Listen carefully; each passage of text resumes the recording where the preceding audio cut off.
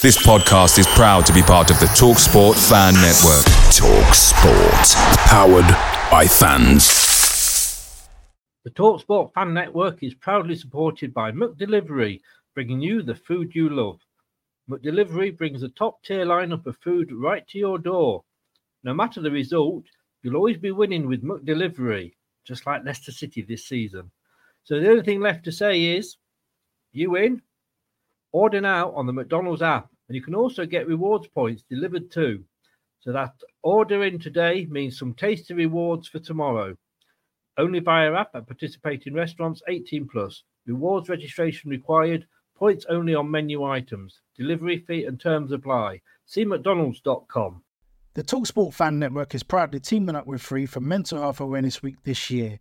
As football fans, we often pride ourselves on knowing everything, from which substitution can turn the game around to the quickest route home to beat the crowds. However, when it comes to discussing feelings with our friends, we might not always feel as confident. That's why we're here to equip you with the right tools so you can reach out to those who can help.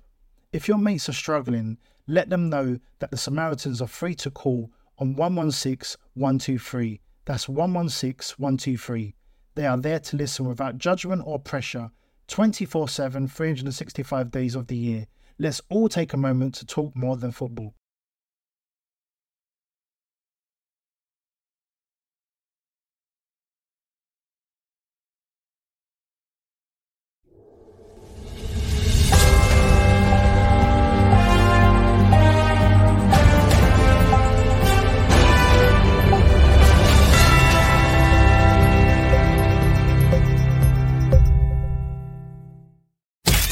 You are watching and listening to Chris and Leicester Till I Die TV on YouTube and your favourite podcasts.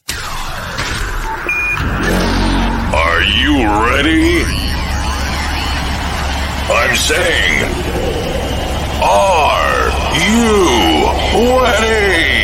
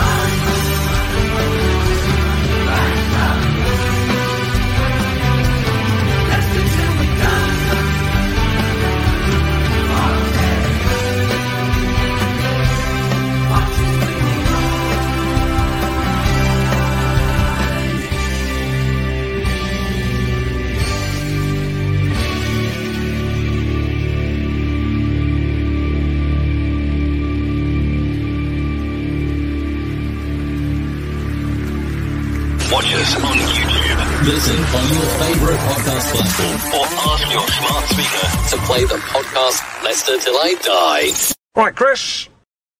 All righty. Good afternoon, good evening, good day, good morning, good night, goodbye. Hello, depending wherever you are in the world. Welcome along to LTID TV from Leicester Till I Die.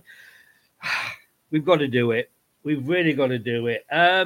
Did that hurt more yesterday because it was Coventry? Or should we just sort of look at it and go, excuse me, look, it was only the fourth defeat, and they are the end of the run, as they say, aren't they? As derbies go, it's going to kill me.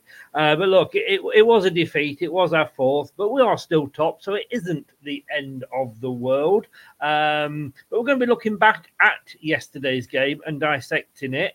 Got a few comments just to start with. Canal says the match day. I think you're 24 hours late there, mate.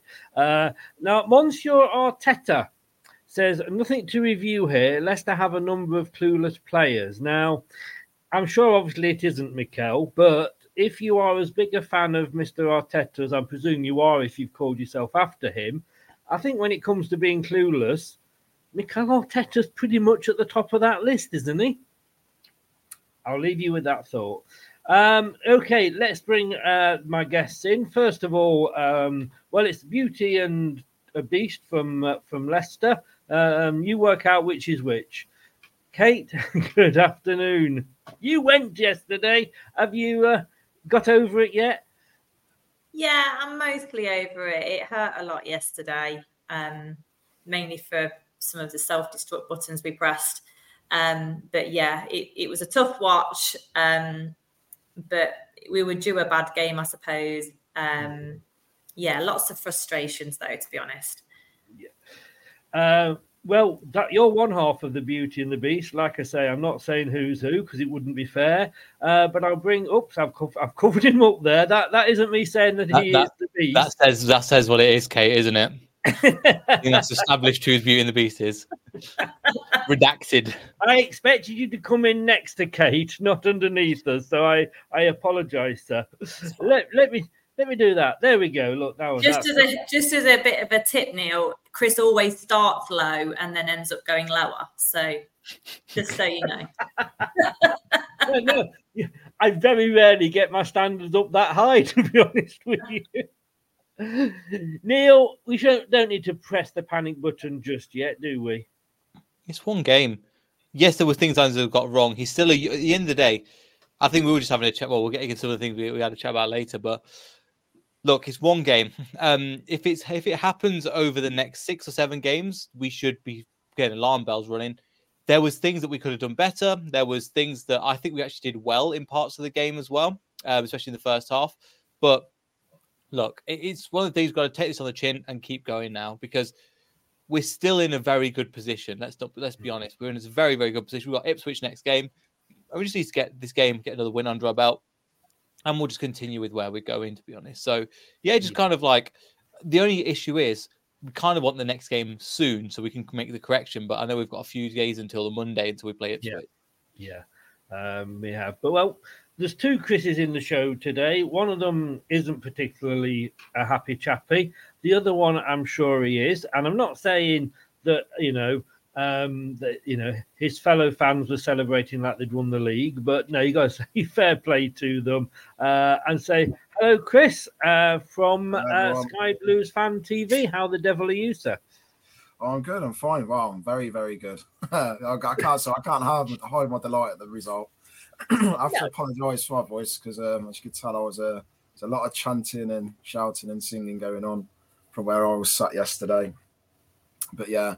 Over the moon, absolutely buzzing with the result. I know there's a couple of comments. I saw Dewsbury Hall's comments and about, let them have their day. They're acting like they've won the league. And well, I think what people need to remember when you see scenes like that, where Coventry have come from over the last 10 years, the road that the club's been on and what we've had to go through. I mean, up until this season, I think over a decade since we last played you in the league. Yeah. It's been that long. Obviously, you've had your successes. You've gone right to top, winning your league in 2015-16. And at the same time, in that same season, we're down at bottom end of League One and League Two. And, it's been a long ride to get back to that level. So that's why you're getting the scenes that you got yesterday. So...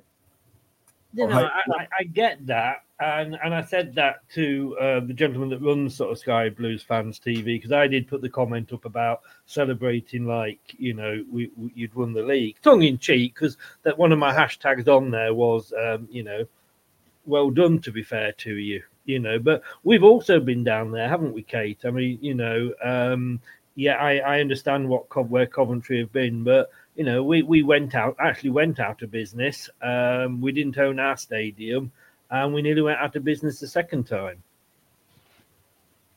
Yeah. I'm sorry, Kate. No, sorry. You go, Chris. No, you do. Sorry, I cut you off. It's okay. I was just going to say I have no problems with fans celebrating. We all get caught up in the moment, and it's a local derby. It's one that's not happened for ages, and we've all been there, and why shouldn't we get caught up in the moment? That's what you go to the matches for. I'm on a level with it, really, because I've lost myself in a scoring opportunity against a game that perhaps isn't all that, but it means a lot to you guys. It's great to see. You want a nice full stadium, and I want football clubs to keep going and get supported by their fans. So I don't really have a problem with it. But yeah, it did make me chuckle, that comment, but it was obviously tongue in cheek. So why not let your hair down and celebrate? It's a great win for you guys. Neil, I mean, I agree 100% with Kate, and I was just exactly the same when we beat Man United 5-3, which was possibly, the first big win before obviously what else happened. And yes, it is all banter at the end of the day. It has to be said, though, Neil, I mean, and I'll come on to Chris about this in a second. And I know it is not indicative of all the fans, but some of you fans kind of put yourself up there to be shot down, didn't they, Neil, with some of the things they hung over the motorway? Well, I get that, but at the same time, that is maybe I have a different take on this. My thing is the people that tend to complain the most, the people that attack the most. If you've got to attack it, you got to give it, you got to take it. Yeah. B, our fans would do the same thing if it was the other way around. Let's not be honest. If it was the other way around and something happened, there would be a certain percentage of our fan base that would do it. Whether I like it or not, I think that's if it would be the other way around, and we'd go, haha, look at that. Or some of us would go, it's unacceptable. And B and C, it's just for me, it's just again, it's taking the extreme and going again, just going, and then that's the one that gets the headlines. In reality, majority of people are just. It's just like right, getting about their day. Yes, there's a little bit of walkers, but they walk out of the stadium and they just get on with it. So I'm not going to try and concentrate too much on the extremes because yes, there are some dumb things, but again, you put Leicester in you put Coventry in the same position as Leicester. It's guaranteed our fans will do the same thing. I mean, Chris, it's a local derby as well, and to me, as I said on your channel the other night, this to me is the derby. I know, yes, we've had, we've got Forest and we've got Derby. Recently, we've been starved of local derbies because of the nearest we've had is Wolves and Villa. And as I said on the show, give each other banter for 90 minutes and then walk out and, go on to the next game. And I know it isn't indicative of all your fans. It is just a few. But I mean, and I've got to say, in fairness, and well done to Coventry City, they were the first ones out with the statement condemning it.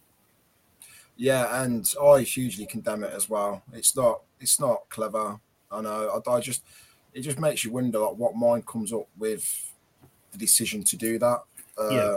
Your club's gone through quite a big tragedy there back in 2018, and it's like that type of thing should never ever be used to poke fun at another club. So I hugely condemn it. And I know 99.9% of Coventry fans from comments I've read on social media condemn it as well. That's not us as a club. That's not the type of club we are, and it's not acceptable on any level. No. I know that we, on the return fixture last August, that there was banners going back, but it was nothing like that. It was just banter. It was like, I think, Cover, so-and-so. It was nothing on that level. So that's... Mrs. Vardy, I'm sure, got mentioned as well a few times. Yeah, and it's just... I mean, Kate, do we take it in a strange way as a bit of a compliment, really, the fact that we're doing so well? And it's something that Enzo sort of hit on, wasn't it? The fact that we are where we are, not just at the top, but and I don't mean this to be disrespectful to any other team, because this time 12 months ago we were all stitching our wrists and wanting to jump out the top floor window. But the fact that we are where we are, how we are. It almost is a compliment the way people are attacking us. Yeah, I think so in a way. But I just think a lot of that fierce sort of attacks on stuff yesterday was more because it was a derby. I don't think it's necessarily because of our successes or failures in the past. I think people just get carried away in the moment. I think the M69 derby is something of quite a rare occurrence now. And people like to really hit you where it hurts and say some of the most awful, vulgar things. So I don't take it as a compliment. I just take it as there's a really small minority of people who think their hardest about how they can hurt you and say whatever they want, really. I just hope that it's all dealt with, because as football fans, no matter where you are, you should always come home from the match, and 5 people didn't that day. And that's a heartbreaking thing to happen to anybody. The same with Hillsborough. It's not dissimilar in the fact that people lost their lives at a football match. So I'm not down with any reason for it, because there's just no reason you can find to justify any kind of action like that. Neil, I said to Kate, you may remember, Kate, before the game, I was worried about this game. And because I remember you asking me sort of why, and looking back, I was right to be worried. Worried more than probably surprised, because they've had a bit of an up and down season, Coventry, but just recently, I mean, they are third overall, or they were third overall in the form table. I think they've gone up to second now, overtaken us. But in form at home, they were fourth, although we were first away. So it wasn't really a huge surprise. It wasn't like, say, we'd lost to sort of a Rotherham or a Stoke, was it? No, I think again Coventry, not just in the way that they set up, but the way that they made their substitutions at the right time to go right. We're going to go down and we're going to try and again press that team, and we're going to. So I think their substitutions were really proactive. I think they decided right earlier on when the Leicester retiring, right, let's stick the knife in and really go for it. As I wish that Enzo kind of counteracted that. I don't think he did enough to really get all 3 points or get enough out of the game. Even if it goes to 1-1, right, let's try and set up and shut up shop. But no, I think Coventry have been objectively have been a very good team, especially of recent. I've got a couple of people that I know that are Cov fans that they've said at the beginning of the season they were all over the place. Didn't know their first 11. There was a lot of new players brought in, and now they're the Coventry that we expect them to be from the playoffs last season, where this is the level that they're in. They were, I think, well, Chris will be able to tell you more than myself, but they were towards the bottom of the table, not on the table looking at relegation, but you weren't in a good spot. And then they found the formation, they found the first 11, and then they've gone, right, I've got it now. And then they just hit that top gear and now just climbing up the table. So credit to them, really. Yeah, and Chris, I mean, at the start of the season, whilst I was pleased that you'd lost the playoff final, for obvious reasons, had we stayed up, I would have been quite happy for you to win it, because I do like the fact that we've got the proper derby back at last. But with us going down, I was so happy that you didn't go up. But I actually had you. It may well have been even second. I can't remember. Kate's got a better memory than me, but I think she's got the pictures as well. Not those sort of pictures before anybody says anything. Steady on. We're not at 9 p.m. yet. Wait till No, she's not suing me or anything or blackmailing me. But I certainly had Coventry up there to go up after how you'd started, how you'd finished last season. Is this more the real Coventry we're seeing now? Yes, definitely. I think what we struggled with was obviously losing Vic and Hamer in one summer. It was always going to be a big loss, and there was always going to be a period of and being unstable because of that. I think, as with any club, when you lose your big players, you're going to struggle. You're going to struggle to find your feet. Some of the players that we brought in, they haven't come in, hit the ground running as we thought they may do, and they've took time to settle. But things are clicking now. He's found a formation that works with the players that he has, rather than trying to just fit everyone into the system we had last season, which I think was largely part of our problem at the start of the season. He's now gone to more of a 4-3-3, and it works with the players that we have now, and players are coming on leaps and bounds. And playing so much better than they were at the start of the season. And now you literally go into every game hoping, expecting to come out with a result. Like the Leicester game yesterday, I would normally be of the mindset of, probably going to lose, but I hope we get something. Whereas genuinely yesterday, I went in thinking we could do something here, like almost expecting it to happen. They come like the little differences as you do start to get a bit of a, when you say success, because obviously last season wasn't really a success because it ultimately ended with us not getting promoted. But the better you do, your confidence starts to get higher with your team, and you don't go in expecting the worst every week. And then obviously, so it's just been such a great turnaround now, and it looks like the only way is up. So what I want from us now going forward is just try and cement a playoff place. Automatics, they've gone. There's no point living in dreamland thinking, we can catch Ipswich and Leicester. I think 12 and 15 points respectively is the difference between those two clubs and us. So that's not going to be possible. I just don't see the clubs above us dropping that many points to get us back in the race. Don't wish to pee on your parade here, but it's 18 and 25. Is it? Yeah. There you go. Sorry to make you sound worse. Either way, it's too far ahead. So It actually is. I mean, that's your season. I mean, last season you were fifth, but that's your season form so far this season. And as Neil said, you were sort of, feeding amongst the bottom for a while there. But before I let you go, and thank you so much for coming on, and I have to say, well done. Probably overall, we may well have deserved a draw, but maybe not the 3 points. But as Brad is in, afternoon, it was always going to be a bit difficult to hold on with 10 men. They do say sometimes, though, it depends which way the game goes, because people turn around and say, yeah, but, it's hard to beat 10 men. Would you have beaten, do you think, Chris? Do you think you would have won if it was 11 versus 11? I think there's a chance it could have done. I think obviously it would have been a lot more difficult to get back in the game. I think there's a chance it may have ended up 1-1, because from my point of view, from where I was sat, it did look like, obviously you looked dangerous on the counter. You really did. But we were trying to control the ball the first half, and we did create chances. There was a great save from your keeper in the first half to turn Saka's shot onto the post. So I do think there's a chance we could have got a draw, even turned it around, even with 11 on the pitch. I do think we were still slightly the better team in the first half. Obviously, the lads got sent off just before half time. And obviously, but in the second half, I actually felt we weren't as good as we were in the first half. It wasn't until Mark Robbins has made his subs, it seems to have really destabilised your defence, because up until that point, you almost had like a blue wall at the edge of your 18-yard every time we attacked, and we couldn't break it down. We could not get through it. And the subs sort of unlocked it, really. And obviously the 3 goals came in the last 15 minutes of the game. So I think that kind of tells its own story. Yeah. From my point of view. I was surprised early second half, that you didn't really, or was it, I was disappointed that Coventry didn't have more of a go. And I was like, this is kind of easy for us. If we keep this up, we're winning this game. Unless an individual brilliance, which O'Hare gave you. But yeah, I think it'll be interesting coming into the playoffs, because I think in the 4 spots, I think Leeds have got 1, Southampton's got 1, and I think there's 2 places. 5 and 6, 100%. Yeah.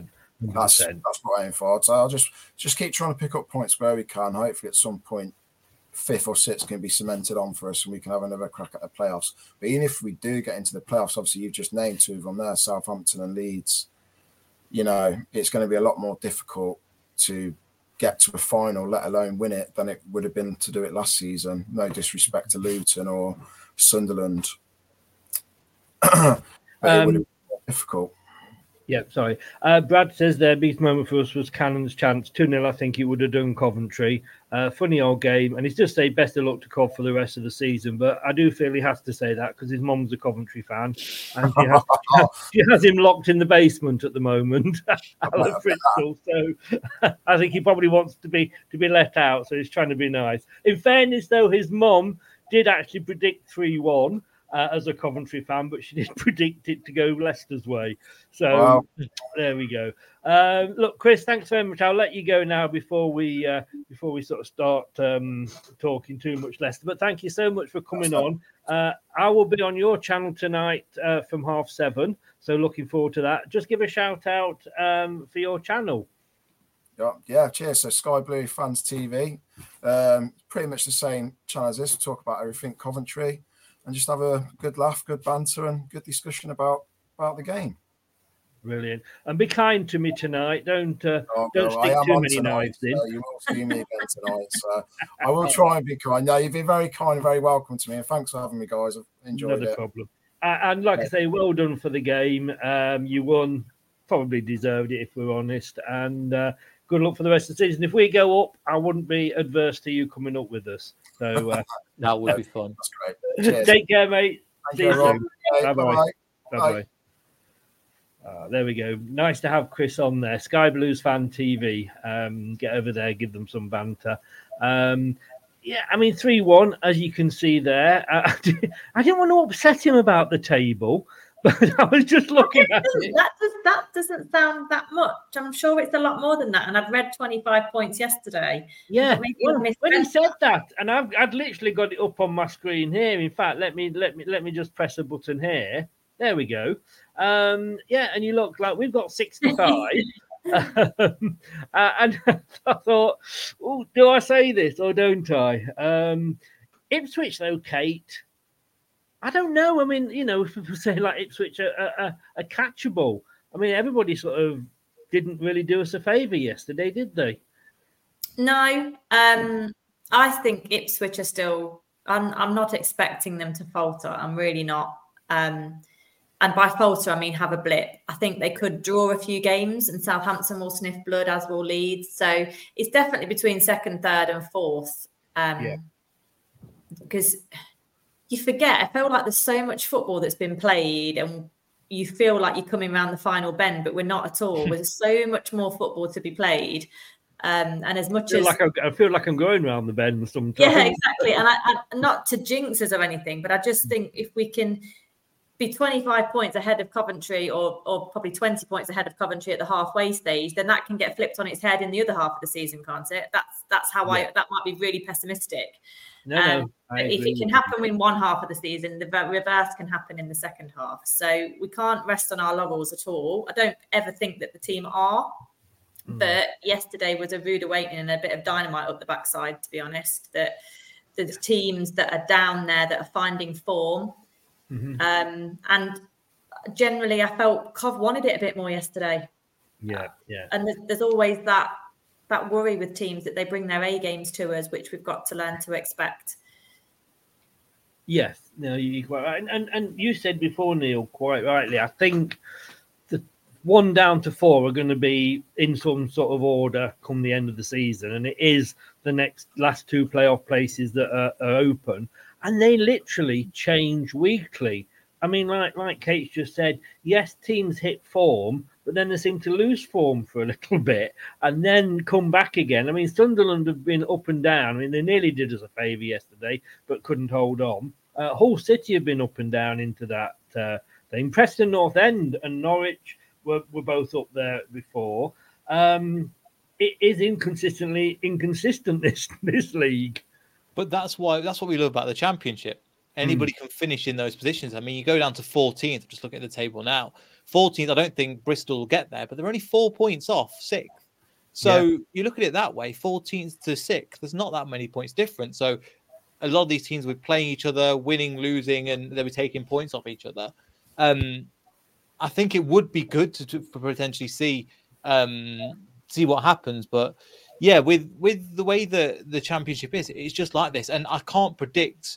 I think Coventry are favourites at the moment, but again, it could take a couple of injuries, just like Ipswich, and then the kind of form dips. We might see that it can literally happen. So I'm looking at other teams around them. Hull, I think I didn't have them for the playoffs, but they've just signed Carvalho on loan. I think that's a great signing for them to try and push them into the playoff spots. Sunderland, Mick Beale's a pretty good manager in my opinion. I think he'll be okay. Carvajal and West Brom, they're a bit like hit and miss as well. But there's some good teams around there. I didn't even realise Watford were that high after that win today. So there's loads of teams around that spot. What's great is that we've created that barrier and that cushion so that everybody's going to kind of keep fighting amongst themselves and worry about them and just go, we don't care about Leicester, we're caring about other people in between us now. So we're getting each other to fight, and that's kind of we've got that not even a cushion, but it's a whole stage above everybody else. Yeah, I mean, look, that's the form table there. I don't know why they've got a red arrow against Southampton because they've stayed top. Coventry are now second in the form table. Bristol City are actually up to 10th, but again, Swansea up to 9th in the form table. Kate, Stoke, and this will annoy Brad because he absolutely hates them, but Stoke are up to 7th. But I remember when we played Preston, they were top. West Brom were up there when we played them. Now they're down to 6.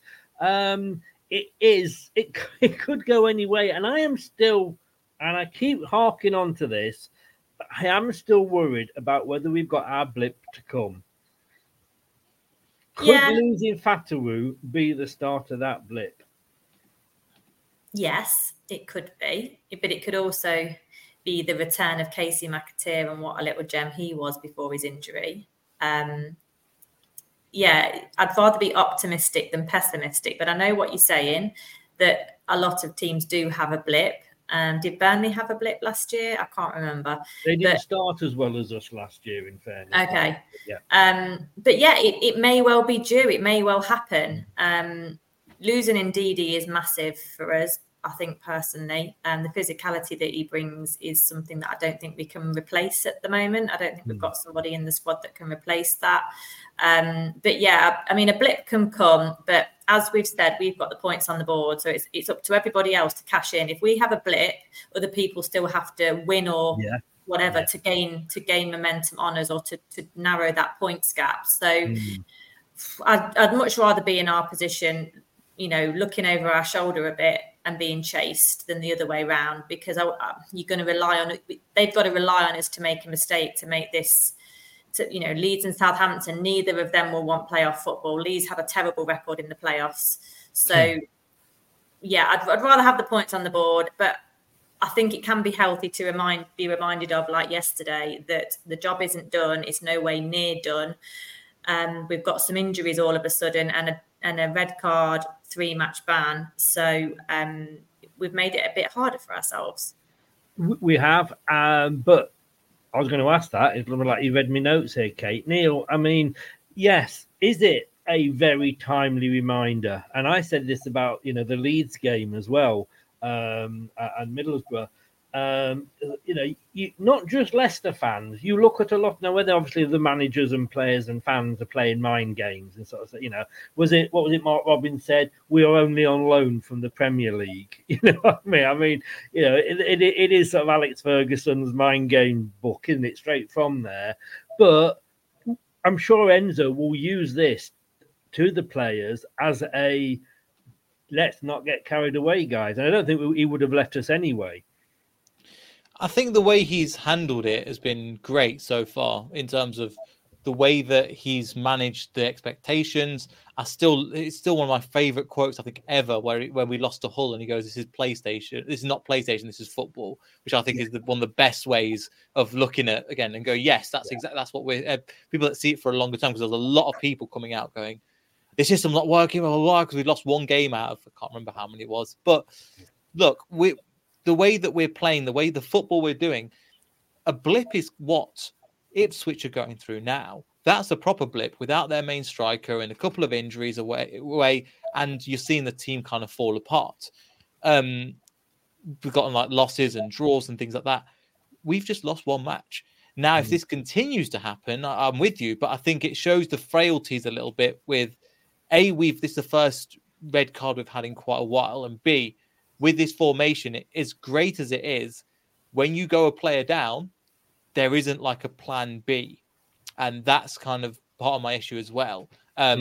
When Coventry made their substitutions, I was looking for us to kind of do the same. I think it was I was listening to Matt Piper on Coventry, and I think he make a really good point where, why not stick Mark Albrighton on?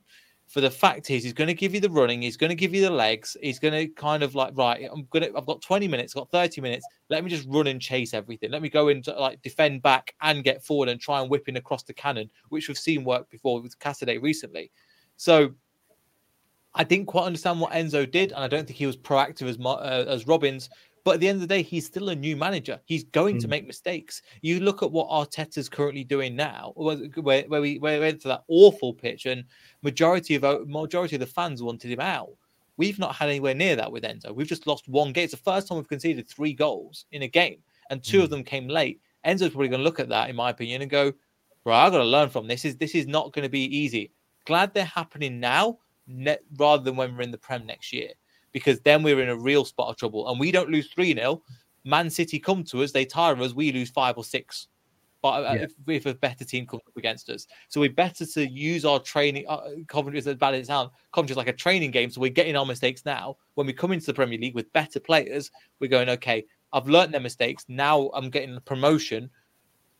I know how to deal with these situations a little bit better. So I'm glad these things are happening now. Even things like Ipswich. Ipswich you would have learned from, and same thing with Leeds when we lost to them as well. Yes. Kate, let's address the elephant in the room, shall we? Fatawu. and the red card. I mean, he's come out today and he's apologised, and it's nice to see the captain on the day, Ricardo, backing him up on social media as well. It was nice to also see that Enzo didn't come out and not blame just him, but any of the players, which makes a lovely change from what we were listening to post matches last season. Look, he's young, yes, and yes, I was annoyed at him. I was almost more annoyed, not at him. It was a reckless challenge. It didn't need to be made. It was in their half. We were 1-0 up, a minute into 3 of injury time. Why? But look, it happened. What I think I was annoyed at is I think it was a red card, and I don't think that we will necessarily ask it to be reviewed. But if that was a red card, surely our penalty, which again I think the referee got right. I know a lot of people saying he didn't have a very good game, but I think he got the 2 decisions right. But I think what he got wrong was they should have both been red cards. Yeah, I mean, in real time, the Fatawu challenge looked worse than it was. As soon as he left the ground, I was like, he's off. The referee actually, who frustrated the hell out of me yesterday, which is a separate issue, he could not get his cards out quick enough. It's like he had a pocket full of sweets. He couldn't get his card out quick enough, and I felt. You don't mean Darren England, the ex-Premier League? The UEFA licensed Premier League referee, Darren England, who's going to be doing Champions League games, which I can't wait for. That referee, I just thought he was, he was reckless. I've seen it back, and I think you see some give a booking and you see some not. And I think it's the same with the penalty. What is a bit odd in that both challenges you can understand red and you can understand a yellow, but you'd like to think when it's the same person giving that decision, they'd be the same decision. So that's what I kind of struggle with. If it was one referee looking at one incident and one referee looking at the other, it's open to interpretation. But when it's the same referee, I don't really understand that. But I found that throughout yesterday. There was yellow cards handed out like confetti, but not in the opposite. I just felt he didn't really get a grip of the game for me. But Fatawu was reckless, but he's 19. And you know what? In that couple of minutes that it happened, we were actually starting to gain the momentum with the press. Our pressing game was poor up until that point, but we smelt blood a bit. I think we were after a second before half time. And Fatawu, and I can't remember the other player who was pressing in that part of the pitch, they smelt blood, and he just got a bit overexcited and lunged in, and I can understand why it's a red. I just wish you would see more of what used to happen in the past, where the referee would book him and say, one more of them, mate, you're off. You just don't get that anymore. It's almost like a bit of a drama and a bit of a pantomime that the cards come out quite quickly in whatever game you seem to watch. There's a lot more red cards, I feel, these days than 10 years ago. I mean, Neil, do we also need to see linesmen getting a little bit more involved? Because I'm always hearing, and don't get me wrong, if it would have been in the Premier League, both those decisions would have gone to VAR, and God knows we would all we would guarantee is that we're waiting 5 minutes for a decision. But do we need the linesman, who I think was on that side, wasn't he? And do we not need linesman or linesperson, as they're called these days, to sort of step up? Potentially, but that's up to. It's kind of a minor issue. If you just get the decision right, we won't be having these conversations. But I think the main thing at the moment is, that's a really good point, actually, the penalty. The main thing is I'm still, even though the result went against that decision, I would still prefer having this and having the season we've had compared to having VAR. Yes, because definitely. Even though it went against us, even though, again, the technology isn't the problem, it's the officiating. Now, we do have problems in the Championship, but it's been a lot more fair. It's been a breath of... I won't say a bit of a throwback, but before VAR, it was brought in to try and help and make things more fair and get decisions like this more right. But when we were in the Premier League and just this season as well, they've still got problems. I would say teething problems, but it's worse than that. It's way worse than teething problems. So even though it went against us... In the Championship, 20 years ago, you would never have said, we've been relegated to the Championship and we can now celebrate a goal. You would never have think of uttering that sentence, but now you can. Gary Lineker said exactly the same. That sentence because of VAR. It's taken the euphoria out of a goal. But the Gary Lineker said technology that. is He said, objective although we're in the itself. championship, It's coming back to Neil. our referees. The actual, because for example, people forget that this happened in the 2018 World Cup, and there was no problems. But they didn't have any. I think they had one English ref. So it shows you the standard of refereeing in other countries is better. And that just I think it's an objective fact at this point. When we watched that, was there many problems at the World Cup in terms of VAR? Not really. So it shows you, and they had VAR in there. Champions League, there's not as many problems with VAR as there is with English. So what's the common denominator? It's RFs and the system that's in charge of it. So VAR itself is technology. It doesn't have a pro or against bias. It's the ref that just aren't getting the decision right. You're right. And like you say, I agree with you 100%, Neil. You know, I'd sooner have the fact that if a mistake is made, yeah, all right, it's down maybe bad refereeing, but it's human error at the end of the day, rather than them taking 5 minutes, 24 lines, playing noughts and crosses, and then, you know, waiting for the decision to come through. But just go back, it was a red, wasn't it? But should the penalty have been a red as well? I mean, I keep hearing this phrase, and I don't understand what it means, double jeopardy. I thought double jeopardy just applied to the keeper. The double jeopardy just applies to the keeper. Right, okay. I don't know. Like I say, yeah, so a keeper can't foul and then get sent off and give away a penalty. It's one or the other. So, they don't penalise a keeper twice for the penalty and a red. So, but it can happen to a defender. Especially if they're the last man. If it's not the last man, then it's yellow. Yeah. For me, it's a red because when I've seen it back today, I thought he'd actually took him out in the body area when I saw it in real time. So I was quite high up, and I thought KDH was really badly winded at one point. But then when I've seen it back today, I mean, his studs are flying in. If KDH's leg was on the floor, that's a career ender. And I know that sounds really cliche, but it's horrendous. And the same with Fatawu. He could have caught his ankle and snapped his ankle. Like, both were not in control of their movement at that point. They couldn't have pulled out of that challenge. Neither of them could have done, because they had too much momentum and it was dangerous play. And Neil, I mean, the referee later in the game got in the way. I'm not sure which player it was, got in the way of a Leicester move, apologised, but he should have stopped the game and done a drop ball, but he didn't. He just said, I'm really sorry, carry on. And I don't think Coventry scored from it, but it was a Coventry attack.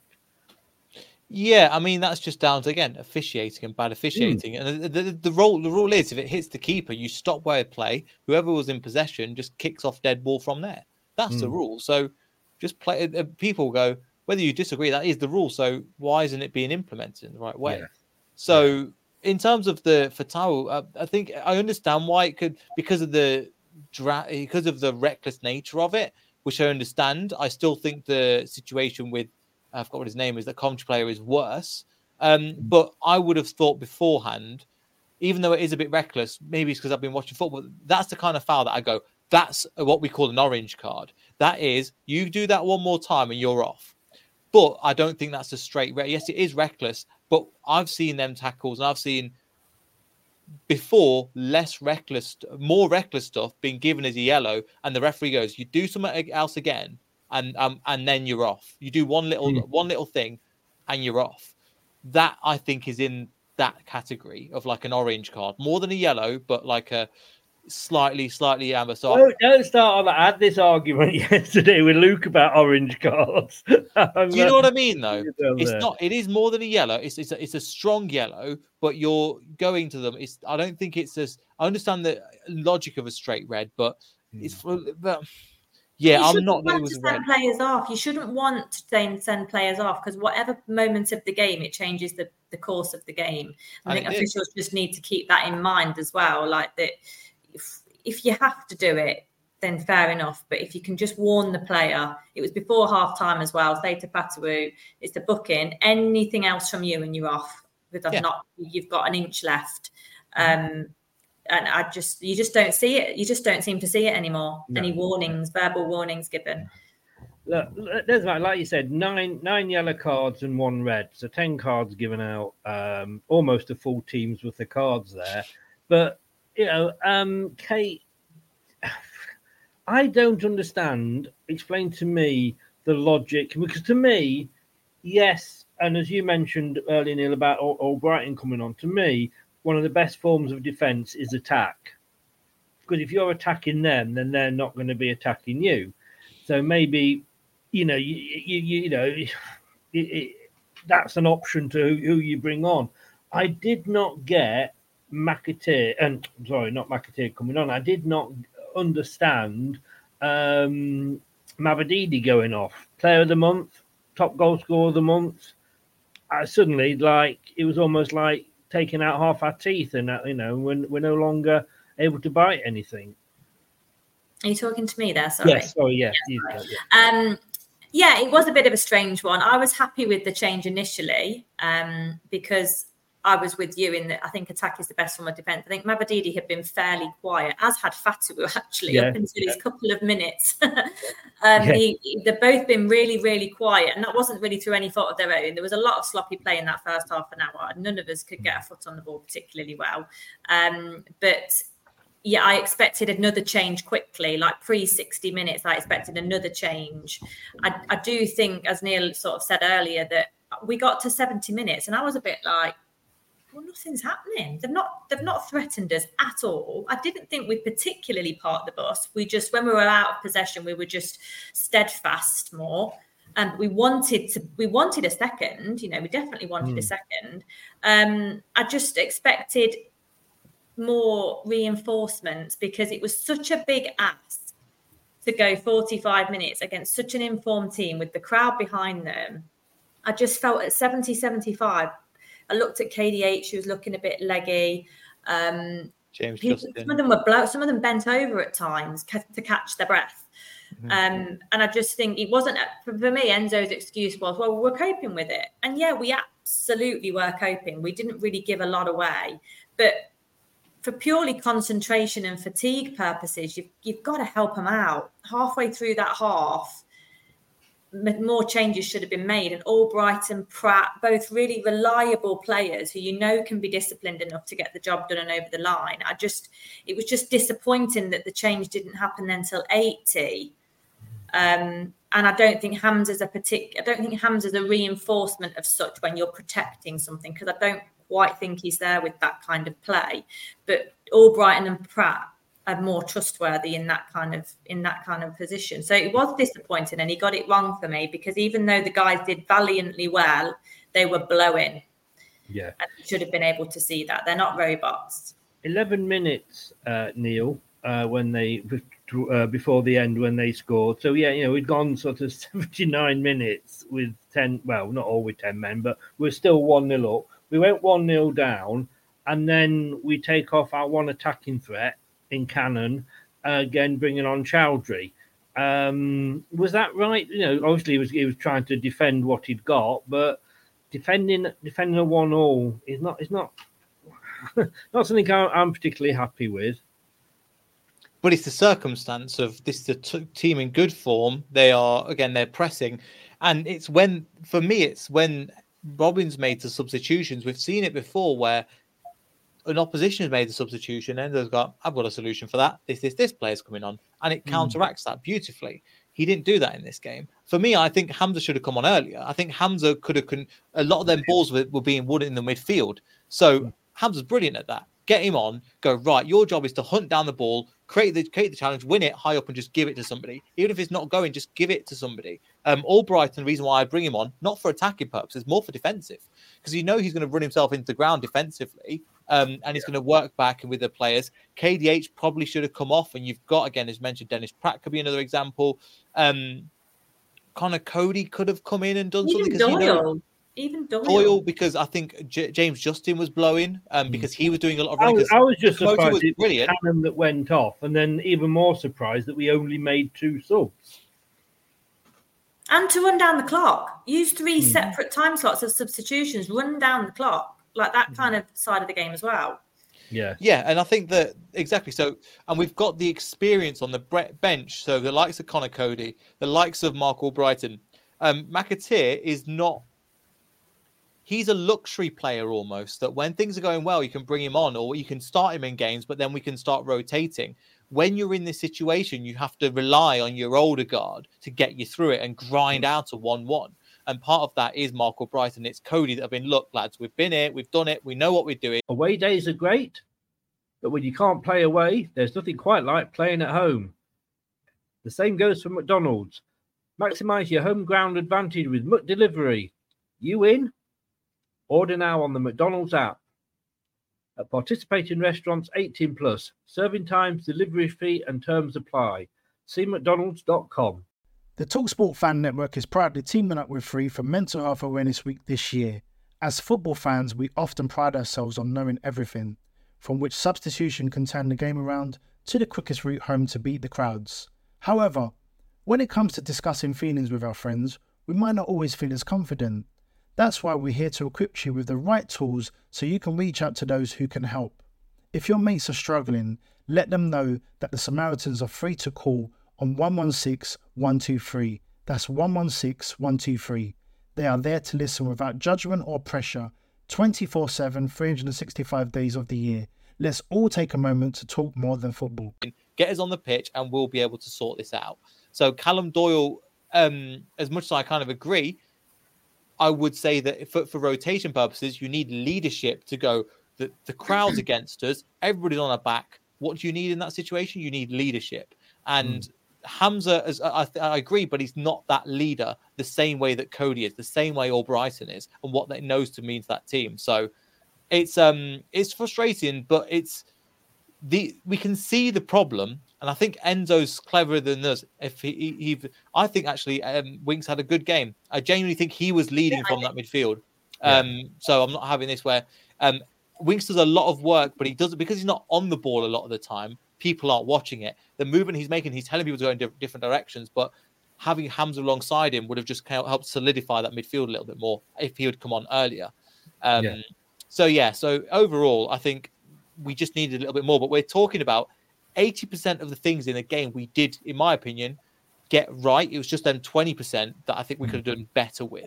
So if it was not a complete disaster, but this is the kind of thing where we could have turned a draw. We could have got a draw out of that game, and we didn't. And also other teams, if I'm looking at that Southampton, because Leicester lost 3-1 today, in the same way that, when they lost 5-0 to Sunderland, they lost like that. And it's kind of, they smell blood a little bit more. Now, again, it's only one result, so I'm not going to get too carried away with it. But Enzo's still a young manager. He's going to learn. And this situation, again, is better to happen now than when we're against a top opposition, because we will get absolutely smashed. And it's better for it to happen now, Kate, when, we are 25 points above seventh or whatever it is, and this is a team that, and I mean, this annoys me when people say like, oh, you're a Premier League team. And I mean, it's half of the team is new, let's be honest. So they are in a way, and this is something the Coventry, fan said earlier, didn't he, about players still gelling. And technically, that's us as well. We still got to say that these players have got to gel. Interested to get your thoughts on Cassidy. When we were going to obviously rate the players later, but I mean, he looks like he's going to be Enzo's first choice without Ndidi. I just thought yesterday's game was so frenetic from the start. I was watching it, and I don't know if that was how it came across at the ground, but I'm like, these players are going to be knackered after half an hour. It literally was sort of end to end. And I don't think we've necessarily been used to that much this season, have we? Yes, possibly Leeds, did it to us, but they did a job on us, Coventry, didn't they? Yeah, I think Sunderland were a bit the same when they played us as well. They removed us from our comfort zone and changed the pace of our play, and we weren't totally in control of the pace of our play. And I thought the first half an hour, 20 minutes in particular, was really scrappy. But for me, Cassidy is, if we're talking about a blip, and I hate to hang this on somebody, but if we're talking about any kind of blip, he's going to be at the centre of it for me, because he's in such a pivotal position. And he's not anywhere near where we need him to be. I know he's young and you can give him all of that and he's still learning, etc., etc. But he was so far off it for me yesterday. Just absent, not really going in for tackles. He's actually unbelievably slow. I've not seen him at full pace or running the length of the pitch, but I saw him run the length of the pitch quite early on in the first half, and he was treading treacle. And yeah, he looked lost, and I completely understand he's a young lad and he's still finding his way, but we can't afford to carry somebody like that. And I'm just worried. I said this on Twitter last night that he's just going to get played, and that's a worry for me, because he's a half player that we can't carry. Would you agree, Neil? I didn't think Cassidy was too bad. I've seen him have worse games for us. But I hear your point, Kate. I just think that there isn't really a lot of, well, if it's not him, then potentially Dennis Pratt, but Dennis Pratt's head's probably not in the game. That's why he's barely playing at the moment. Eunice, with Dennis Pratt, he'll come on for 10 minutes and get injured. And we can't afford to lose that if we're trying to sign the likes of Sensei, which it looks like we are trying to do. And then you've got, again, Eunice, who I think it wasn't his kind of game. You needed somebody more physical in that position, because Eunice, I think he will be a good player, but he gets lost with the ball. I think that team that he set up with would be the team that I start with. Yeah. But my argument is Cassidy isn't physical. So if you've not got a physical Cassidy, would you prefer a Eunice? I would have gone with that. I think Eunice is a really underrated player, but I think he has to have a run in the team against lower oppositions first, not get thrown into a game like this. And I think Cassidy from the previous game showed that he was worth starting. Now, do I think he should start the next game against... I put Eunice in for the next game against Ipswich, to be honest with you. But Cassidy, I think he's come into form of recent a little bit more. But I'm with you. When I've seen him, I remember when he played against Cardiff, and I was like, even though he scored the goal for the winner, I was unimpressed for the exact same reason. He just looked like his movement was slow. He looked like he was jogging instead of running at times. When he received the ball, he seemed to slow down the play. Now, he's got better at that, but I'm not fully convinced by him. He missed a really good chance yesterday. That move, that link-up play, which was KDH was at the centre of it all, and he didn't even hit the target. Mm-hmm. Like, that was a great move, and he didn't hit the target, and that's the frustration. It was pretty close, Kate. But from where he was, you've got to hit the target. Yeah. He was trying to go around the goal that range in our squad. That's 2-0. Yes. Okay, you mentioned this, Neil, but we could stick with you on this one then. No Fatawu, Eunice or McAteer? I don't know. I'd go for McAteer just because of his goal scoring record and things like that. But I'm not sure. And it depends on how Ipswich play. Do we need somebody that's more technical and can get past a player than the Eunice? But if we want somebody that's going to arrive in the box late, and in my opinion, I think McAteer's physicality is actually slept on as well. I think he is quite a physical player and will take a man on and track back. So I'll probably go for McAteer, to be honest with you. But if either of them start, I'm happy. Same to you, Kate? I'd have McAteer. I think he's a gem. I think he's going to be a bit rough around the edges for a bit, because this injury's clearly hampered him a bit, and he was on such good form before that. I think he offers a bit more defensively for us as well. I think he did all right defensively yesterday. It was a hard game to come on to, and I think it was their number 3, was it De Silva, and that Ellis Sims who came on, gave him a headache. And I thought him and Ricky P did okay on the whole. The one time they got through was the goal. But I like McAteer a lot, and I think he's got such potential. But I'm happy with either. Like Neil said, it depends on the opposition. Yeah. And I will keep quiet then. My choice. Let me just put it that way. Your views, this Why? Is a space. No, I would probably have gone for Eunice. But I think the thing for me with McAteer is, I've forgotten how good he was earlier in the season. If that makes sense. Because it's been a while. He was brilliant. He was, yes. But it's been a while since we've seen him in the team. And I'm kind of forgetting, like I say, how good he was, if you like. Do you know what I mean? And that's probably why. But look, how you say, either or. It's really... how spoiled are we saying that? Last year we'd have had any for 10 minutes, please. No, you're quite right. Yeah. Who did you say then? Just anybody for 10 minutes. Oh, Either of them for 10 I thought you minutes. said Tete. I was going to kick you out.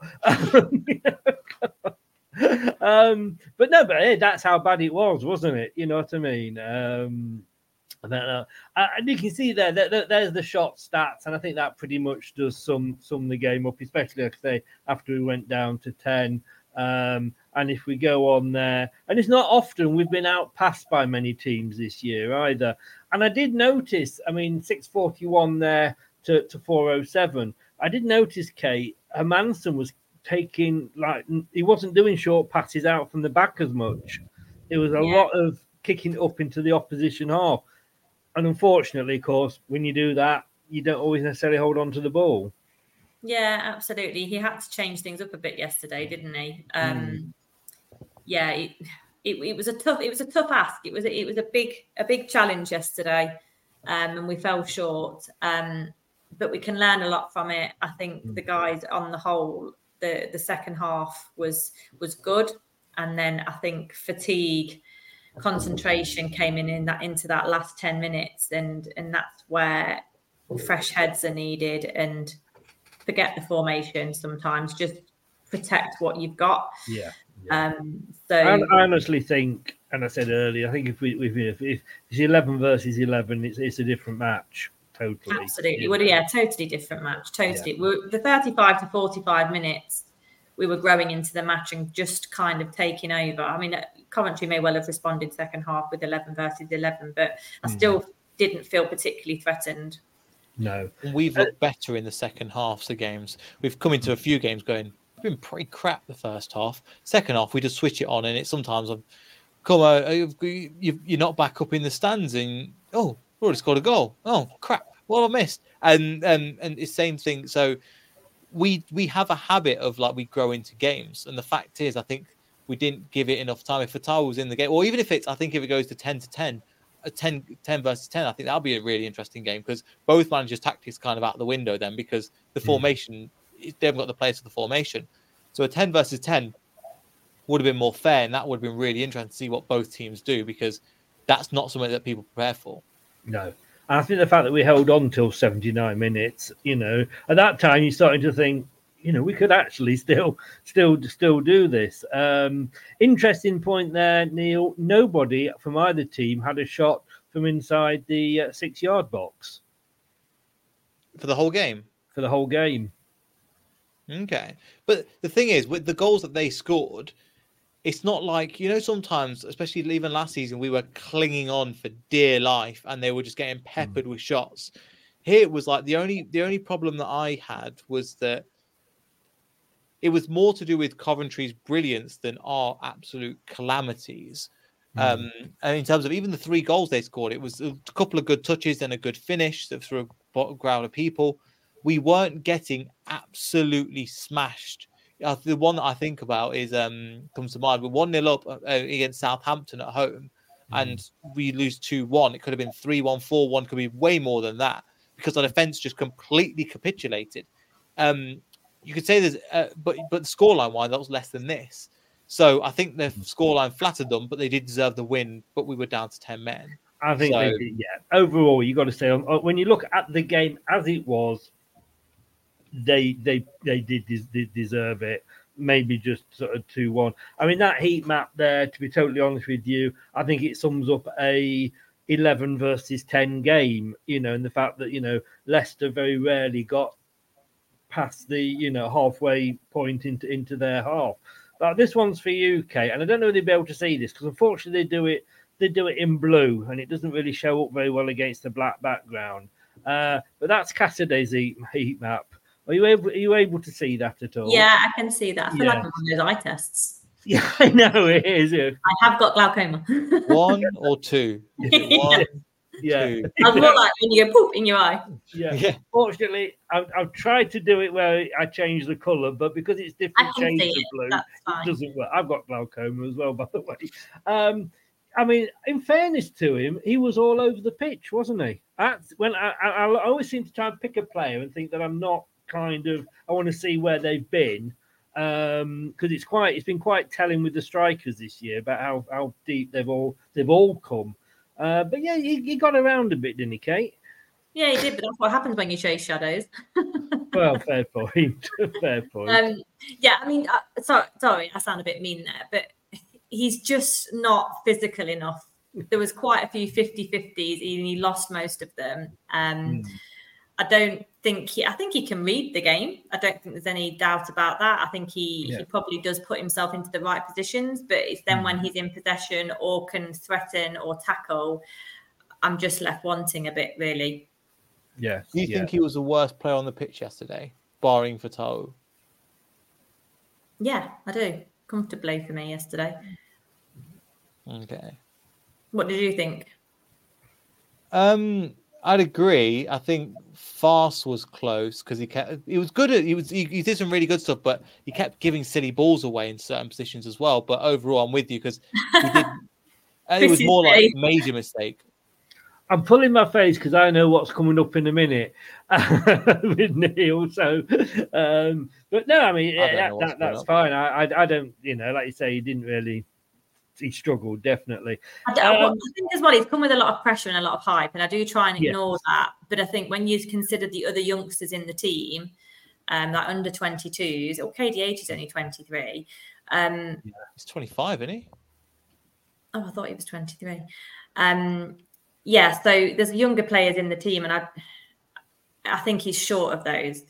Yeah. Even if you just group the younger lads together, like KC as well, and Fatawu and Mabadidi, and I just think he's short of where he needs to be, and I'm yet to see why there was such demand for him.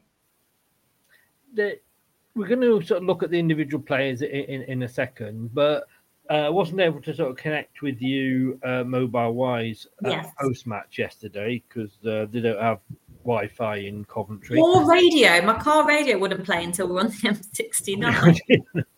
It's Coventry. Is it a hole somewhere? I know. They were flooded. That's what it was. From both of you, first of all, Kate, what was your overall team performance out of 10? 7. 7. Okay. And Neil? 6. 6. Well, as you know, Alan, who goes to the match, does our team rating and our man of the match. And he gave them a 5, which wasn't as bad as Luke's 4. I think Luke got Luke, going hard. I know. Well, he did want to punch O'Hare because he'd got a punchable face, which I think he was feeling the pain a little bit, But yeah, I must admit, I went for a 6. I've got to be honest with you. What we also didn't get was your man of the match. So first of all, Kate. KDH was my man of the match for me. KDH. To be honest, when we came away from the stadium, it's very interesting how it looks so different at the game, and then when you watch it back, and I've watched the extended highlights today. The stadium, a lot of people around us and the guys that I go with said that Woot had a great performance because some of the things he did were magnificent yesterday. And then when I've watched the extended highlights, like he gave away some really shocking passes, which you just kind of don't. You can do both. You can do both. It's so easy. So I thought Woot was outstanding in the flesh yesterday. I thought he was really, really good. And then I've seen some of the hospital passes he played, which was actually the far end of the pitch to us yesterday. So yeah, it's interesting how TV and being live can differ. But KDH was superb. I was worried about the penalty because I thought he's just been absolutely clattered and he was down for a good while. But fair play to him, a great pen. So I was surprised because I suddenly started to think when we won the penalty, I started to think, shit, who's going to take it? Yeah. And your man of the match, Neil? I mean, it's hard to look past KDH as well. I think Jane Justin had a pretty decent game, but again, I think he just ran out of steam. Apart from that, I think, again, people like Vestergaard had a steady Eddie kind of game. I don't think he did anything wrong, but I can't give him man of the match. So, yeah, without I must admit, I've kind of gone for Winks because I think at the end of the day, I was struggling. And and he is like a go-to man of the match choice, isn't he, Kate? Yeah, Winks was up there for me because yesterday, I mean, you know, when someone gets the ball, there's like 3 people around him and you're like, oh shit. Oh no, it's okay. He's done it. It's fine. He's made it look so easy. Yeah. I get more stressed about watching him than he does in the situation. He's just so calm. And you think he's going that way and you think you're going to run into trouble, mate. Don't do that. And then 2 seconds later, he's turned around, passed it and broken through a couple of players. And he's just magnificent to watch. Yeah. He's brilliant. There was a couple of times, and I say it's different watching it on telly when you're looking at him and you're thinking like, what's he doing in the Championship?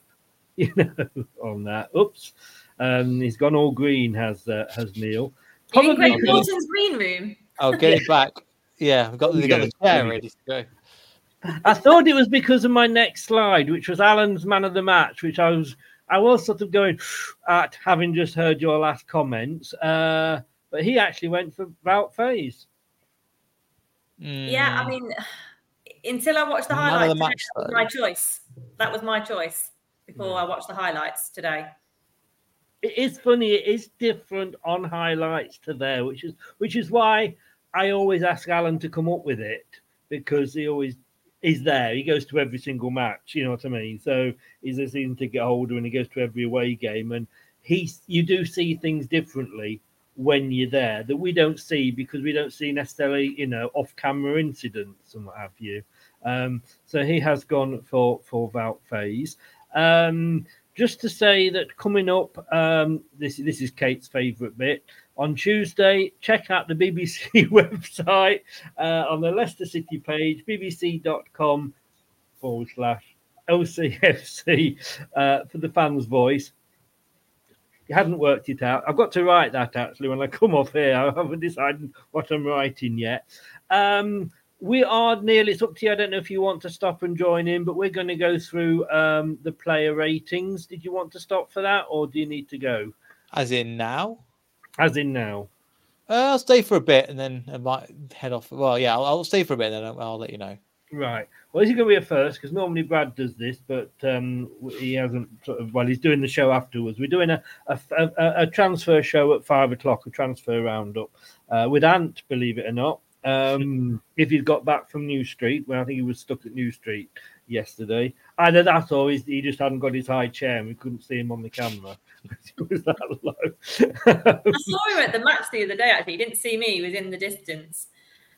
Did you actually see him, though? I say in the distance, he might have just been stood right in front of me. Yeah, exactly. Right, so we're going to go through the player ratings. So we'll get them off both of you whilst you're both here. Obviously going to start with Mads. Kate, what do you think? So I've given him a 7. I mean, he conceded 3, but I don't feel he could do a lot about any of them, really. There was one that went through Hamza's legs. I think it was the second one, where you could argue he may well have got to it, but I just don't think he could see it. He got caught in the middle of the park at one point. I don't know if you remember that. He came out of his area and he didn't really have any control of the situation. So he had his mad moments. Because we should have show that. He had his mad write that one down. You can use that one again. So yeah, 7 for me. He made some good saves. In fact, Neil. Oh, we're keeping you up, Neil. Are you all right there? No, it's fine. No, I've gone for a 6. I think he was not his best performance, but I don't think it was really any of his fault for the goals and things like that. So I'll give him a 6 overall. Right. Faz, Faze, whichever you want to call him, and I can never remember. Kate? See, pre-watching the highlights, I gave him an 8, and then I've downgraded him to a 7 because... And you called Luke harsh. I know, because he gave some really sloppy passes away, and one of them did lead to one of the goals. So I thought he had on the day, I thought he had a great performance. I thought he was full of intent in defence and attack. I thought he was such a positive influence yesterday. He, for the last couple of games, I don't know whether he's changed it or Enzo's decided to change it. He looks more like he wants to push forward. And get it by the scruff of the neck like we used to see with Maguire from time to time. So yeah, 7 for me. And yourself, Neil? I've gone for a 6, which might sound a bit harsh, but I think there was other players deserving of more ratings than him. I thought he was good. I thought he was decent. I thought he was good. I think he made some good blocks, some good times. Now with you, I think at times he's made some really good last-ditch tackles, but again, he didn't. For me, it was with a player like that, you do expect them to make some mistakes, and I think he did in this game. So give him a 6 overall. Okay. Haven't agreed yet, you two. Will we do it on the Great Dane, my love child? I know. Kate? Yeah, 7 again. I think he was a fairly steady Eddie. He didn't make any errors yesterday. But you can't be shipping 3 and getting good results as a defender. So 7 for me. But I don't think he did a lot wrong. He obviously was pushed a bit, like we've said. The game did change pace a bit. I think he was forced to be more on the ball and have less time on the ball, but he seemed to cope well with it yesterday. So, yeah. Well, 3 7s for you. Are you going to go 3 6s, Neil? Yeah, I'm going to go for a 6 as well. I know I'm being consistent in terms of my logic behind it. I don't think he did anything wrong, but I don't think that. Potentially a 7, but I'm going to go for a 6, just kind of without touching on some of the things that Kate's saying. Yeah, no, that is fine. Okay, next is James Justin. 7. So it's like 7 down here, and we'll just leave KDH. Yeah, there's a lot of 7s I have, but then that reflects my overall team rating. No, I'm only wondering I thought JJ was really solid yesterday. I just think there was a couple of times where he didn't get over quick enough to stop the crosses, but he was facing a hell of a lot of traffic down that side generally. But he seemed to deal well with it on the whole, and I think I love JJ. He's pretty much one of my favourite players in the squad. I just have so much time for him. I think he's a really nice guy. He's been devoted to getting back to full fitness, and every game he improves. And I think he's an absolute treat to watch when he's on song. So he's getting there. He's really getting there. I dare ask Neil. Neil, I've gone for a 7. I think he was better. I don't believe it. Yeah, sorry, say that again. You've gone for a 7? I've gone for a 7, yeah. Right. So you see, Kate, you can go different. No, I think he was out of the defenders, I think he was the best one. And in terms of defensively, I think he's tracking back. I think his marking Sakamoto, I think, is a really, really good player. He had one instance in the first 5 minutes where Hermansen had to push it onto the post, and I thought, was it going to be one of those games? But after that, I think he dealt with everything. I think the only problem was he probably wasn't substituted because I think at times he tired later on in the game, and Enzo didn't change it enough to bring on fresh legs in his position, because I think that's what was needed.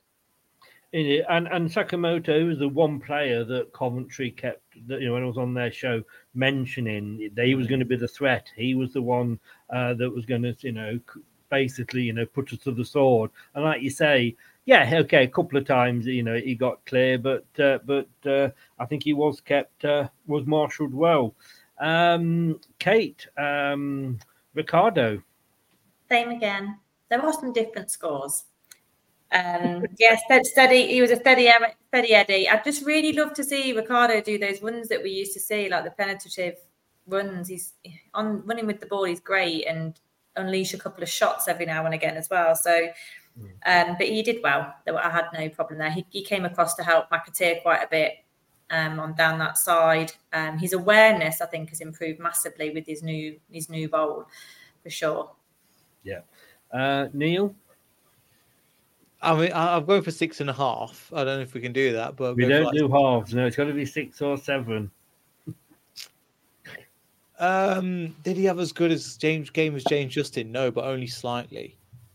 So that's my logic. But he's still arguing for a half, basically. Yeah. I'm putting you down for a 7. Yeah, that's fine. 7 as well. Yeah, again, yeah. He never has a bad game. No.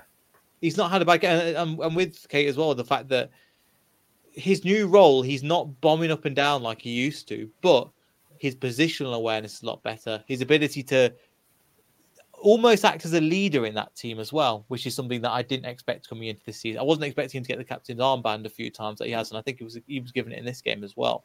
And I think he's taken on that. Yeah, brought him on a lot. Indeed. Right, next one here. This should be different. This should be different from Kate. KDH. Yeah, I'll give him KDH an 8. You devil, you live dangerously, don't you? Yeah, I know. Rock and roll lifestyle over here, Chris. Yeah. I thought it was a little bit slow for first half. I think I've said that about across the board, though, the first 30 minutes. But he grew into the game. I thought he looked leggy at the end.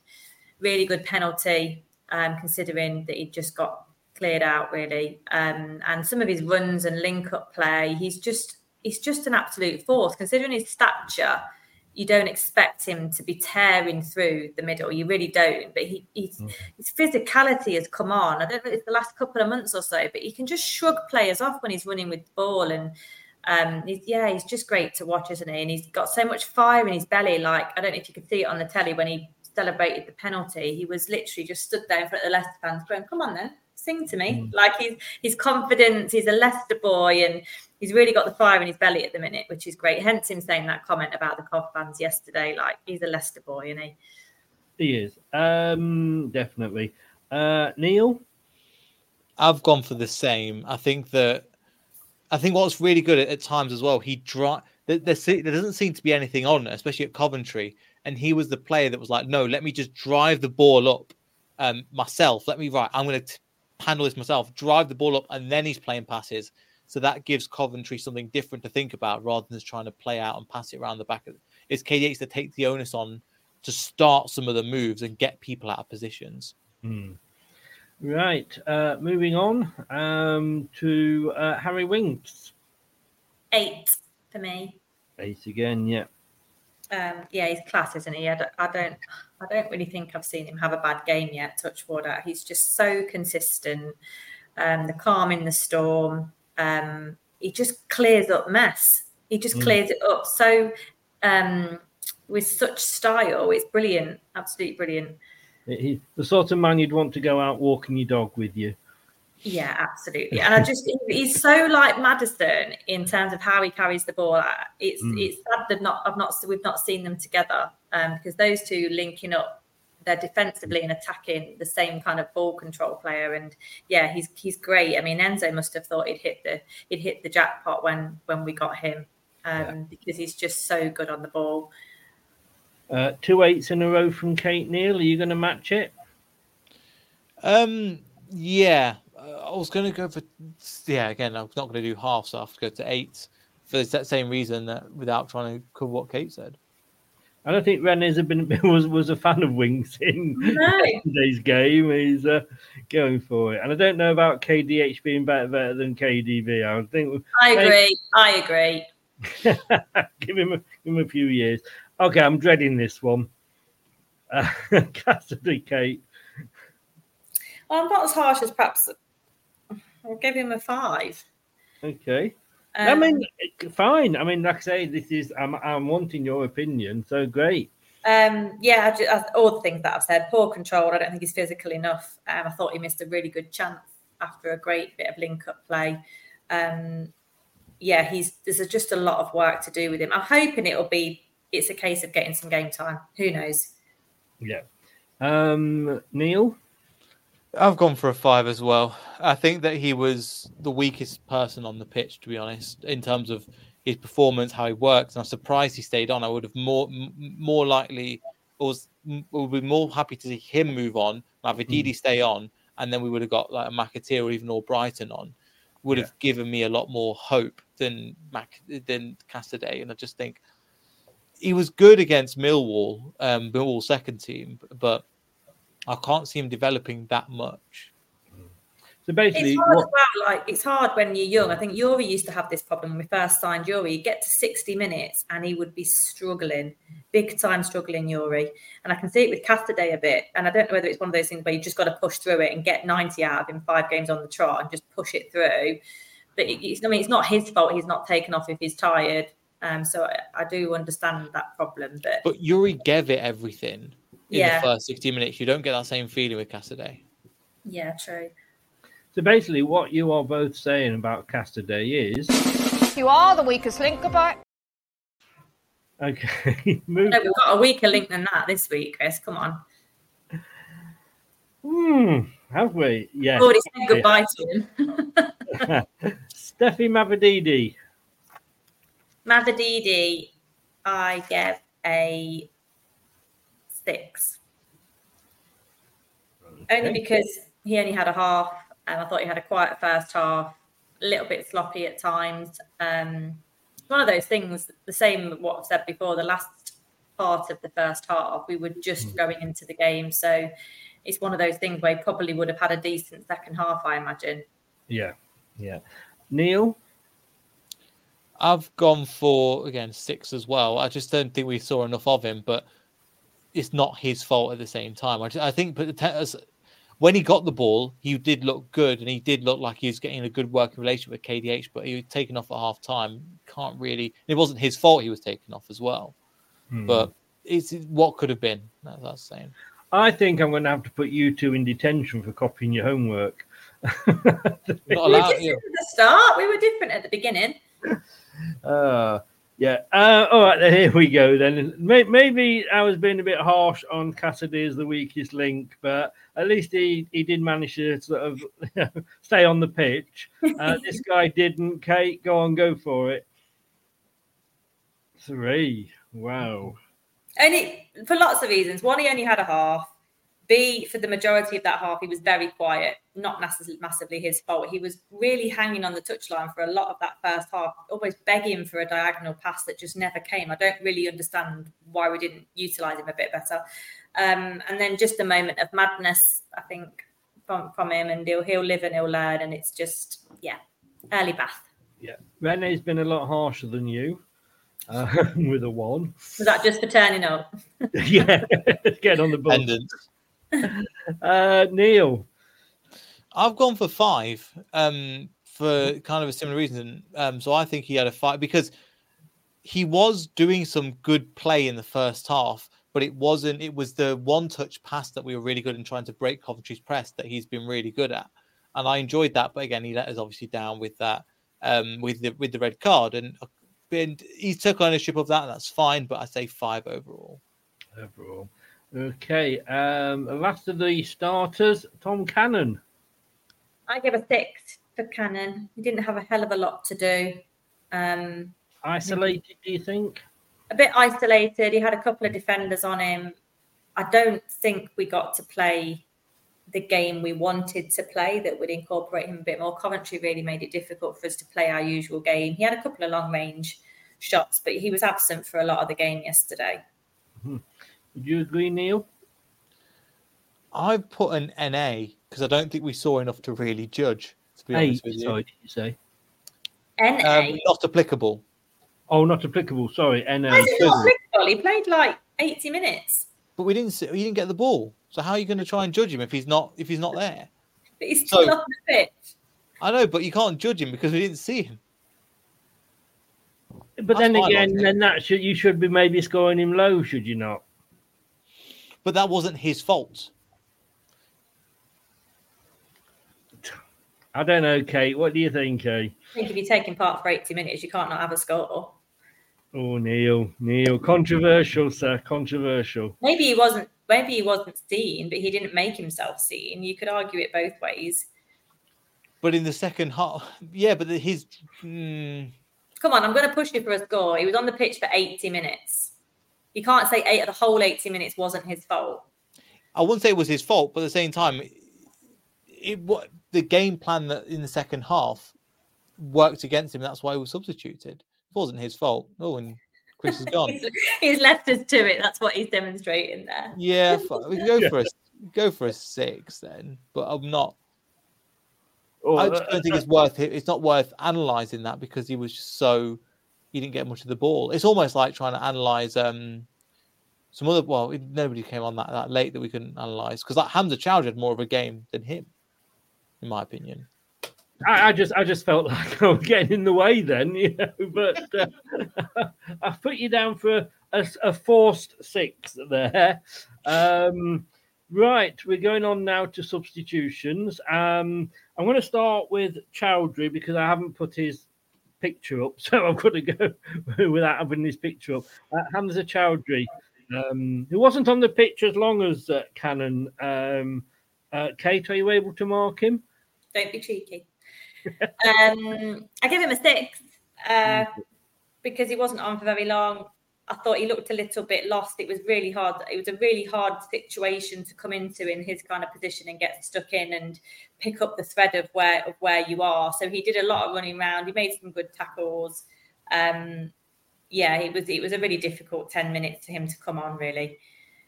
Now, Neil, if you give him a 10 here, I'm going to ban you. Why do you think I'll give him a 10? I'll give him a 9.9. A 6 out of 10 as well. I think he came on. I think he did okay. Don't think he let it lit up, but he could have got more out of it. But I thought it was okay. Yeah. It was good, but his levels can go higher than we saw in this game. Interesting me to hear this one from you both. Casey McAteer, Kate. I've given him a 6, but now I'm dubious about that. I can only give him a 6 because he only had a half. I thought he was lively, and for most part, he was quite good defensively. I thought he looked fairly sharp, actually. He looked sharper than I thought he was going to. He had a lot to deal with on that side. It was where everything was going through for them, really. And he had his work cut out. Ricky P had to come over a bit and help. But he was disciplined. And the subs gave him a massive headache. That Ellis Sims, who came on in particular, was pulling out wide a bit and giving them something to think about there. So, it was a tough half for Casey. Yeah. Neil? I'll go for. I was thinking between 5 and 6, but then he did more positive than he did negative. But again, it wasn't his kind of game, so 6 as well. 6, okay. And finally, Mr. Enzo. I didn't know he rated the manager. There you go. I like to surprise you, Kate. I'm gonna go for 5, I think. Yeah. He got booked. I don't really know why he got booked. I've not seen that. Why did he get booked? He was arguing over. He was saying it should have been a second yellow card for one of their players, and the referee. And just actually going back to the referee, we're talking about him being inconsistent. Was it Mavadidi who kicked the ball into the crowd when we won a corner?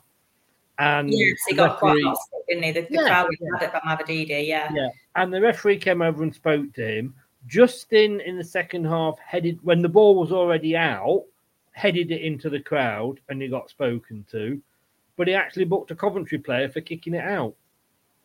Yeah, like you say, consistency within 90 minutes is what maybe not over 2 games, but certainly within the 90 minutes, you'd expect the decisions to be the same. But anyway, 5 for Enzo. Neil? Yeah, I'll go for a 6. But again, only slightly. I just don't think it was his kind of game, and I don't think he managed if I saw 5 substitutions of leadership quality, then I would give him a bit higher, but didn't see. And again, the fact we only used 2 subs, the fact we're down to 10 men, I thought and the amount of running we're doing, that was blaring, that was obvious, and I thought Enzo would have spotted that. And I've seen him spot stuff like that in the past, but I don't know why he didn't in this game. I mean, I agree with you, but I'd have probably gone 5.5, and then I'm allowed to. It's my channel.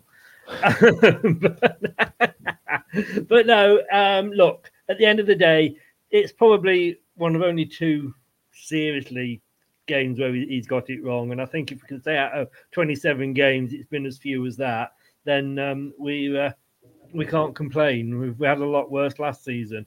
Guys, thank you very, very much. It's always not as nice to dissect a defeat, but it has to be done.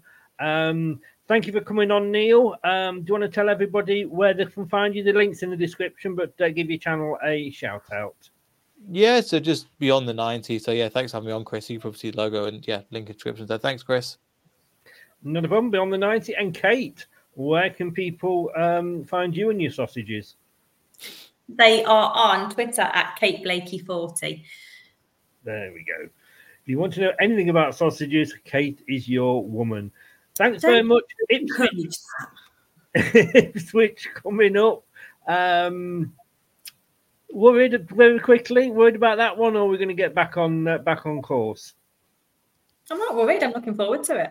I think it will be, I think it'll be a really good game again. I think Ipswich came off a well-fought win yesterday. Sunderland could have got the points there, to be honest. But you ride your luck, and I think Ipswich will be up for it. Are you worried about it? I'll just take that off, Neil. There we go. Are you worried about it at all? I was more worried about Coventry than about Ipswich. So I'm just looking at the players going, we've got time off now, relax, learn from the mistakes, and then hopefully we can go 13 points clear by Tuesday. I mean, if we don't win it, let's say, and excuse me, I seem to have lost the picture. There we go, got it back. Is it a must win? Because I mean, if we lose this and then Ipswich beat us, it's edging that little bit closer, isn't it? I'm not too bothered. The fact that we've got 6 points, it goes down to 7 points to the top. I'm not genuinely not too worried, even if we lose that. It's the manner in which we lose, I think, is important. I mean, at the moment, Kate, like you say, it's 7 points at the moment. That would take it down to 4 if they beat us. 7. It's 7. Yeah, it is 7. Yeah. Oh right, they didn't play. Yeah. So it takes it down to 4. Does it? Not saying it's anything to worry about, but is it nervy times? Do you think squeaky bum time? Absolutely, because that's just 2 draws really that you then have to. I think it is a must win in the sense of just putting our clout back on to show that we're not going to get derailed by anybody. We can lose the odd game, that's no problem. I just don't like the thought of losing 2 on the bounce, especially because I just think Southampton will continue to do really well. I just don't want to give anybody an added incentive. I think you've got to keep one step ahead of your opponents in terms of being in a better mental frame of mind to see out the season. And if we could get that double digits back again, that feels great, doesn't it? You did. You mentioned this yesterday. It is the double digits. You're a big double digit fan. Absolutely. Yeah. Right. I can see that Neil's getting ready for bed, so he's tired. Thanks very much, guys. I will see you on Monday night, Kate. Yes, you will. I'll sort that Facebook thing out, and I will see you all soon. Thanks very much, guys. Take care. Thanks. See you later. Bye-bye. Thanks very much to Kate. Thanks very much to Neil for coming in. We are going to be back in, what time are we on now? In 23 minutes with a transfer special. I'll be joined by Ant from Ant's Leicester fan channel, and I shall be joined by Bradley, obviously from LTIDTT2. It's not easy to say that. Thanks very much to everybody that's watching. If you've been listening on the podcast, thank you very much for lending me your ears. And also, thank you very much to everybody that's been in the chat. Really do appreciate you joining in.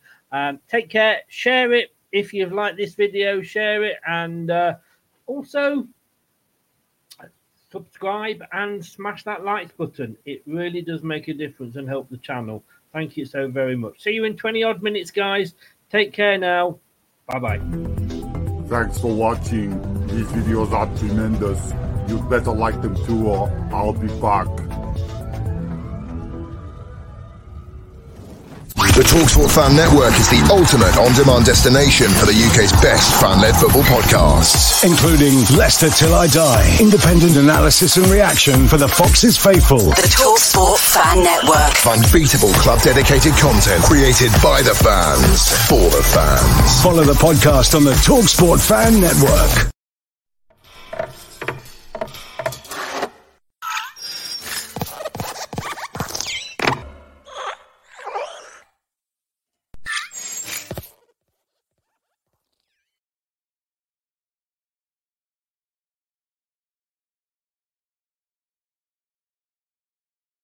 The TalkSport Fan Network is proudly teaming up with Free for Mental Health Awareness Week this year. As football fans, we often pride ourselves on knowing everything, from which substitution can turn the game around to the quickest route home to beat the crowds.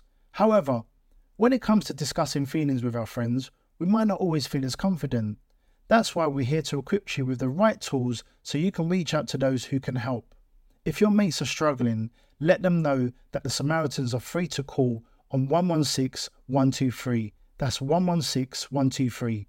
They are there to listen without judgment or pressure, 24/7, 365 days of the year. Let's all take a moment to talk more than football. It's the 90th minute. All your mates around. You've got your McNugget share boxes ready to go. Your mate's already got booked for double dipping, and you steal the last nugget, snatching all 3 points.